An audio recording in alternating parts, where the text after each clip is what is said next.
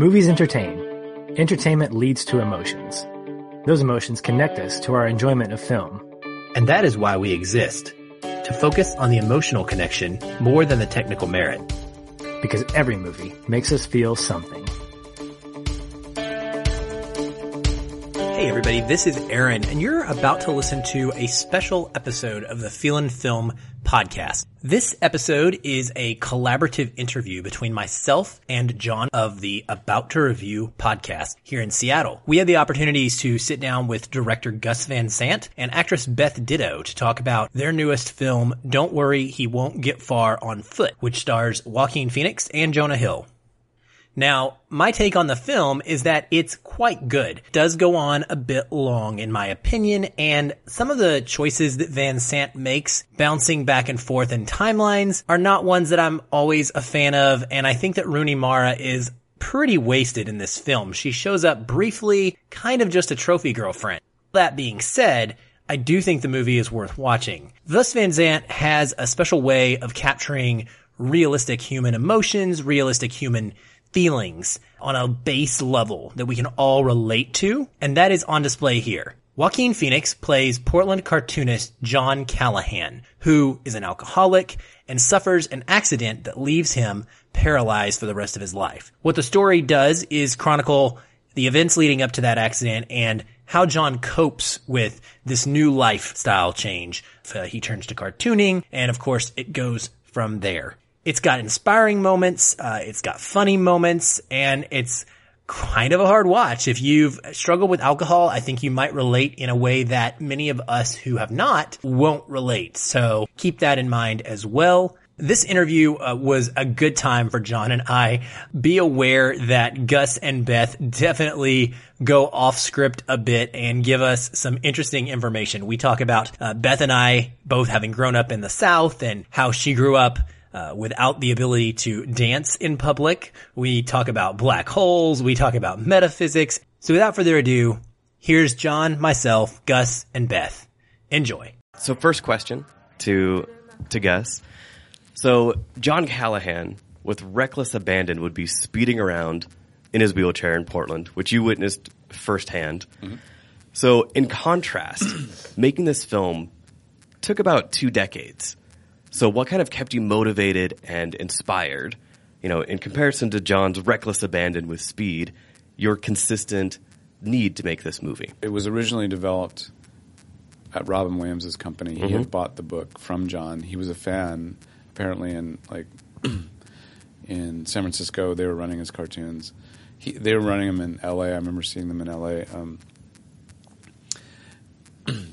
Robin elected, I think possibly because of the AA part of the story, and also the quadriplegia was linked to his friendship with Christopher Reeve, who he had gone to college with. It was a friend of his, and it was he said that it was sort of I think they were roommates or something at one point.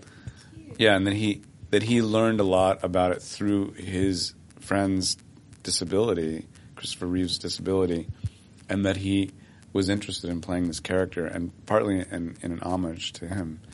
And then the humor, the cartooning aspect. So those 3 things, I think, were attractions for Robin. And so it was really like working for Robin during that period. Like I was supposedly the director of the project. I wasn't writing them. There were 2 different screenplays. There was one written by 2 Portland writers, Andrew Eatman and Jack Gibson. It was our first go around, and then that didn't take off. And then they called, Robin and his wife called again and said, let's try another stab at it, maybe make a new script. And so I got a different writer who had been friendly with Patty Sullivan, and we wrote a second script, which was completely different, which also didn't go anywhere. And by not going anywhere, it's just sort of it disappears. Like you mail it to them, and you're waiting to hear, and you're like, when do we start?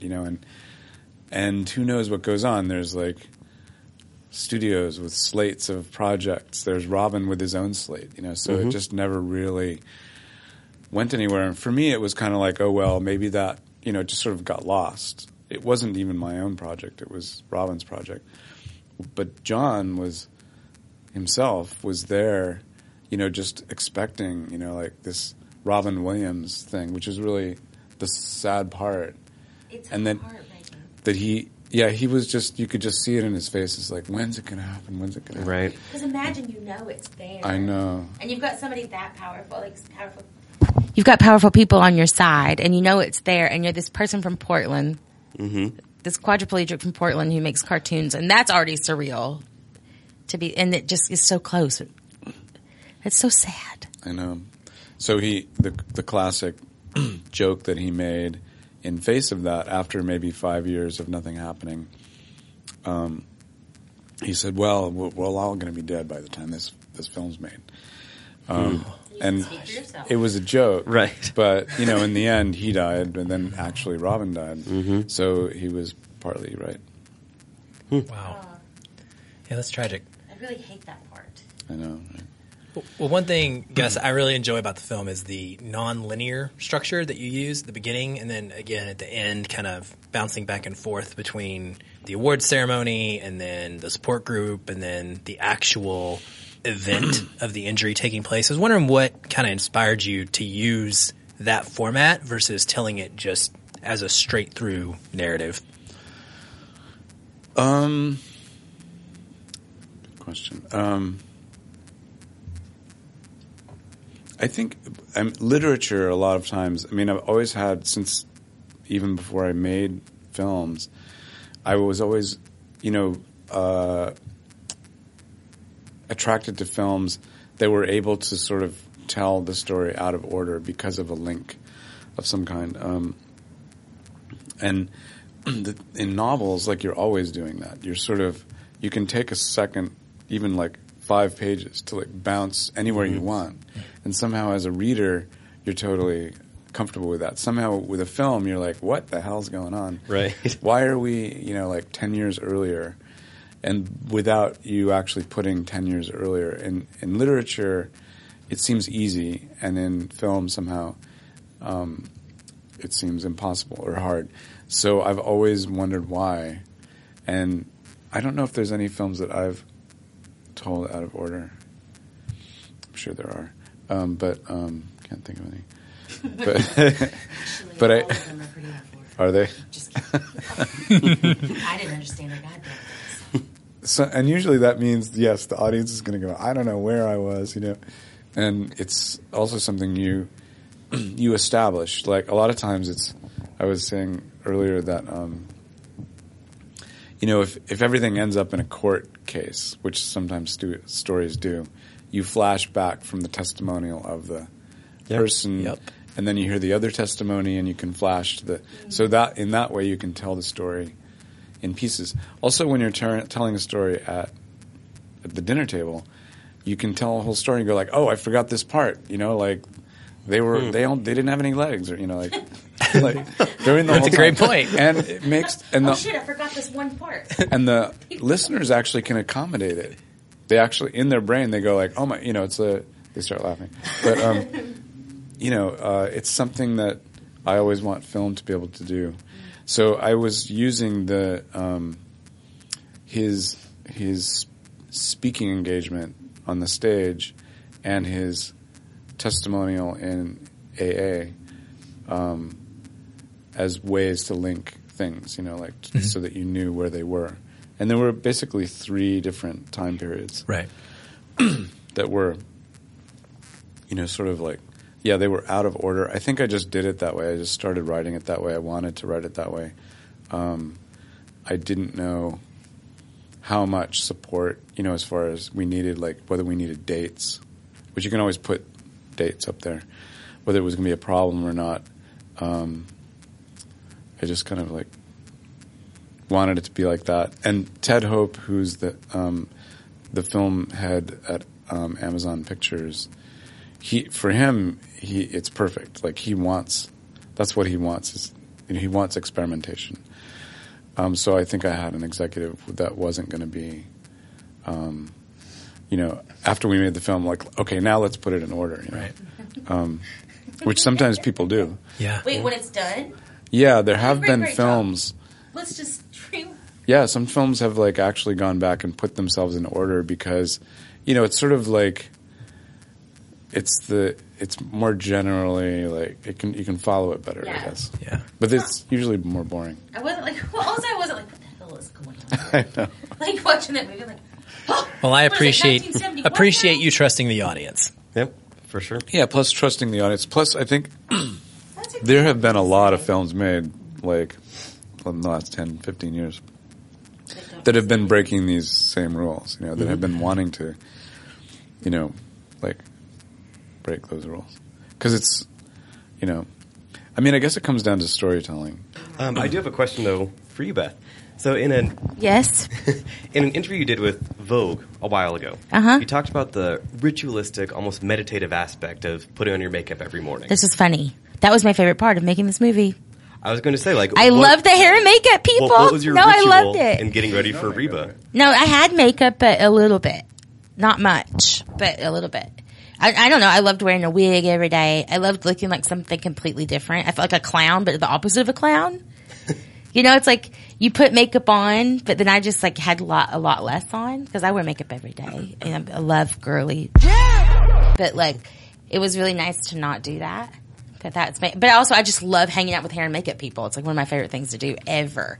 Because that's the side of the movie that's like, you always like, when I was there, I was like, I am learning so much. Like, it was really fun. Like, things that you don't know are fake or like, Right. You know what I mean? You'll be like, oh my God, I never knew. Like, it's so cool. And I think that part's really fun. And they all smoke. And I think that's cool. You know what I mean? They're like, I still smoke. And you're like, good for you. You know what? You don't let anybody tell you what to do, Sheila. Are you still in touch with Tony? Tony the man? Which is Tony the man? Tony. Oh my God, Tony Greenhands. No, we're on Instagram. On God, Instagram. you know what? Because he might want to come He is up. a secret hit. Hit? Tony is amazing. Yeah. He was so good in that movie. That movie you made? You ever heard? He is so good. I loved him. We had a good time, me and him. So I should tell him about about Tuesday night. You should. Because I forgot. I still don't know what I'm doing here. I don't know why I'm here, but Well, I'm glad to be here. Speaking of learning, I'm the comic relief. I take the stress off of him. yeah, That's why I'm here. Well, you do it well. I'm your You do hype it- man, You do it great in the movie too, right? And so Laurel and Hardy. I actually wondered about that. Like, what did you do to prepare Nothing. for nothing? You didn't go to any support groups? No, I am a lesbian from the South, a queer from the South with plenty of traumas to go to therapy for. draw back from. I don't need no support well, group. You know what I mean? I'm like, I don't. Did you really grow up in a place where you couldn't dance?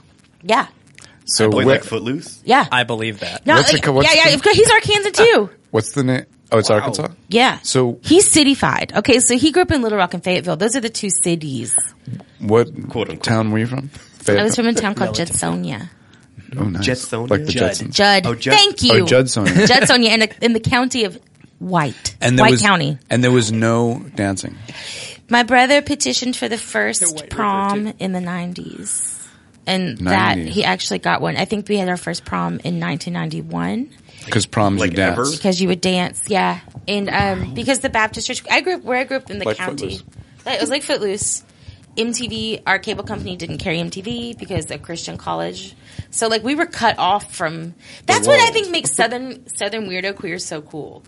It's like it's kind of like there was and like what is it called? Like kind of like stunted their. Like Truman Capote and Tennessee Williams. Exactly. Carson McCullers, like my birthday. We have the same birthday. But I think like there's something really cool about it because you're so cut off from like really cool things. It's kind of like what it would be like to grow up without internet or MTV. It's like that's what we did, but we were doing it in the 80s and 90s. Mm-hmm. So like sometimes that's why I feel like I get like when I hear people talk from the 70s and 80s, I'm always like sounds familiar. You know what I mean?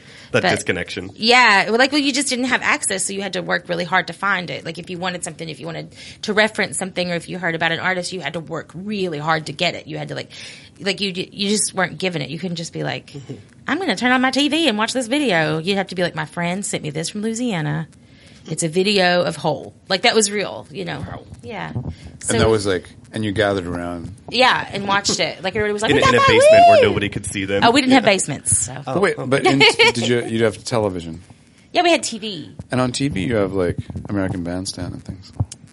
No, well, American Or, Bandstand. that's old. What were they gonna? But what were they gonna play? They're gonna play Nirvana on American Bandstand. Right. No, I mean, but what about like Saturday mornings? Oh, we had Friday Night Flights at Lights, and that was Friday Night Flights or something like that. Was a video that you had 4 videos. But they had dancing on TV. Yeah, you could. Yeah, we knew what dancing was. No, they blurred that out, like on Cops. Yeah. It wasn't like. It was like, you know. This is. I don't Was know it how we got a into Christian this. Yeah.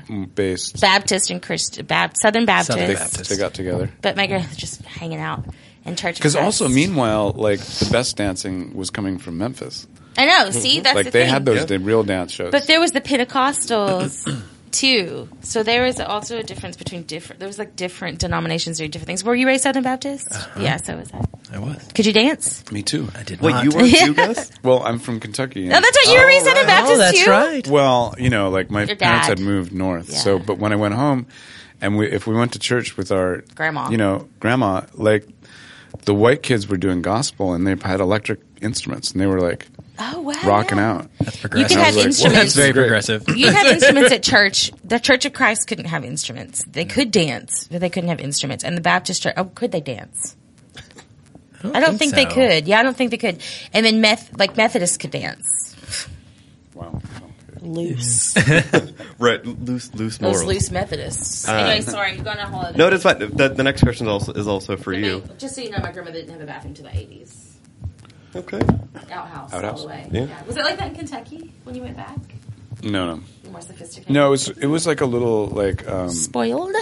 yeah. It was like the rich section of town. Oh, yeah. Y'all were highfalutin.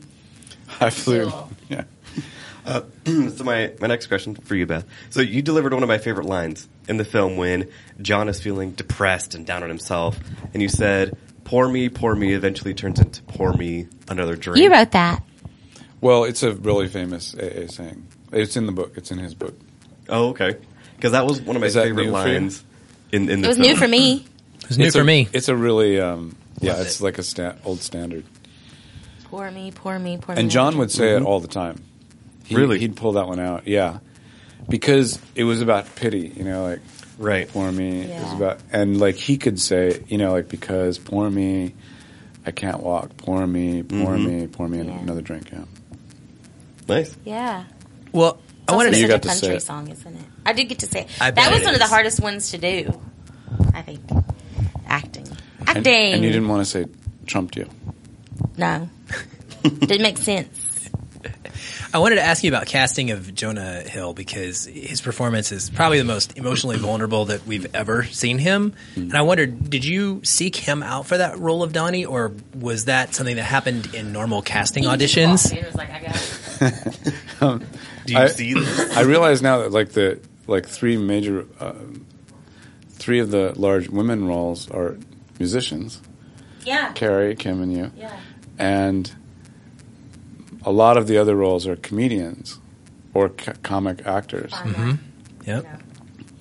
And I was actually going to UCB, Upright Citizens Brigade, to cast a lot of the smaller roles. So there's Is that where you found everybody? a lot of people, yeah, was there. It's Cool. really a cool. You ever go there? No. Yeah, in LA. Or they probably have one in New York too. Probably not in Portland, but it's improv showcase, and so I cast a number of people from there. Well, Edgar is the guy that's the head of the student newspaper, the one he takes his cartoon, the black character, and I'm trying to. Some of them got cut out of the film. Tony was on the internet. He came from there. So much. But Jonah, we were trying to get. Let's see. There was a couple of people that we attempted to. We offered the role to, that were also comedic actors. Jonah Jonah I had met. Actually, Jonah said no as well. So there's like one comedic actor that I'm not mentioning, but just because I don't want to embarrass him. And then Jonah, both of them said no. And then we didn't make the film right away. A year went by. And when we really got to go, we just checked with Jonah again. And then he said yes. So at first Jonah said no. And I knew both of them personally, both the people I was offering that role to.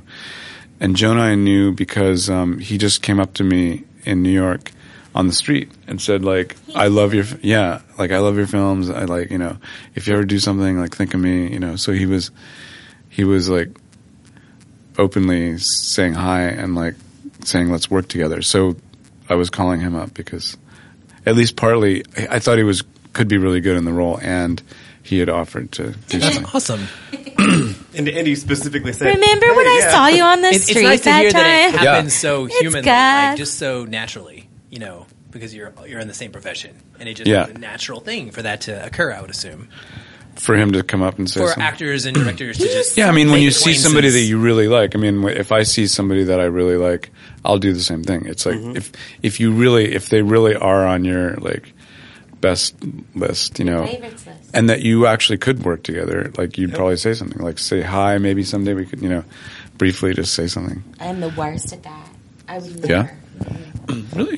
What if you ran into like if you just ran across like an amazing songwriter or something like that? I would never. You wouldn't say hello? No. Just hi. How are you I doing? would be so scared.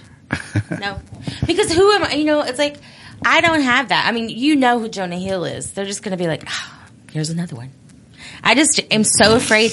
Like, I don't know. I don't want to waste people's time. Like, I don't know if it's low self-esteem. I don't know if it's like, don't force something. I just don't want people to. Bad luck or something. But it would be hard. You know, like the people I love, I'm obsessed with Paul Simon. We all know this. I talk about him all the time. Yeah, you If talked I about saw that him, a I lot. would never.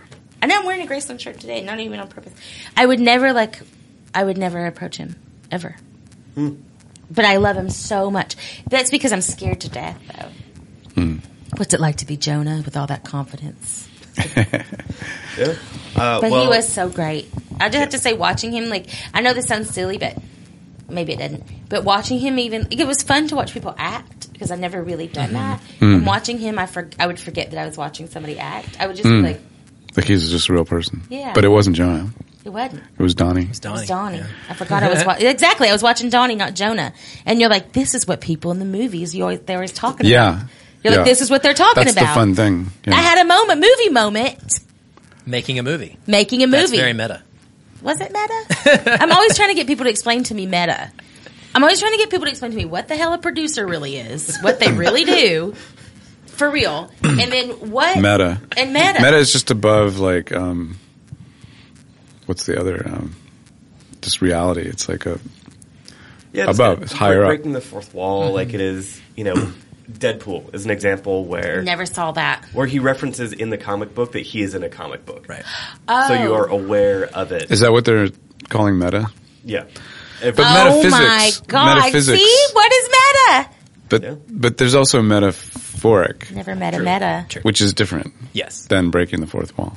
Jesus Which I always, Christ. which that can also be meta. You can say meta, right? This is hurting my feelings. My feelings are getting hurt But, like, deeply inside ghosts- my brain. Ghosts are meta, Ghosts are f***ing scary. don't you think? Just dropping truth bombs on us. What do you mean? Why are ghosts meta? Because they're like above the reality, outside the reality. Yeah. Is that wrong? Is that a What? wrong definition? Probably. I've It heard probably about- is. Yeah, It I've probably heard is. about- This would be a conversation Wait we a could minute. keep going for like So an is- hour, but wait a minute. Metaphysics. Signal from Metaphysics our are like metaphysical apparition would be a ghost. It's a disgusting. metaphysical version. Yeah. Yeah. Yes. So Ghosts- metaphysics are like beyond physics, above physics. Physics are where we are. Metaphysics. What's a black hole? Oh gosh. Like, That's probably physics. Because it's reality. Is it reality though? Well, they don't know because they didn't really. It's like, So, you, but don't, then you don't come across them too much. I haven't. and Have this you ever seen one? this all comes back to don't worry. I've seen a people get far sinkhole. on foot. Yeah. Not a black hole. Somehow. I've well, never seen one. Have you? A sinkhole? A sinkhole? I think you're from the south. I'm sure you've Arkansas seen is a sinkhole. sinkhole. I'm telling you, sinkholes. Whirlpools. I've never seen a whirlpool. I've seen tornadoes. Sneaker tides in Oregon. Ooh. Oh, yeah. Those are bad. Are you from Oregon? I grew up in the Northwest. I lived in Eugene for 9 years. Oh, Eugene. So, yeah. It was a different world. But we keep getting the signal from our very patient producer. So thank you so much, Gus Van Sant and Beth Ditto from Don't Worry, He Won't Get Far on Foot. Thank you.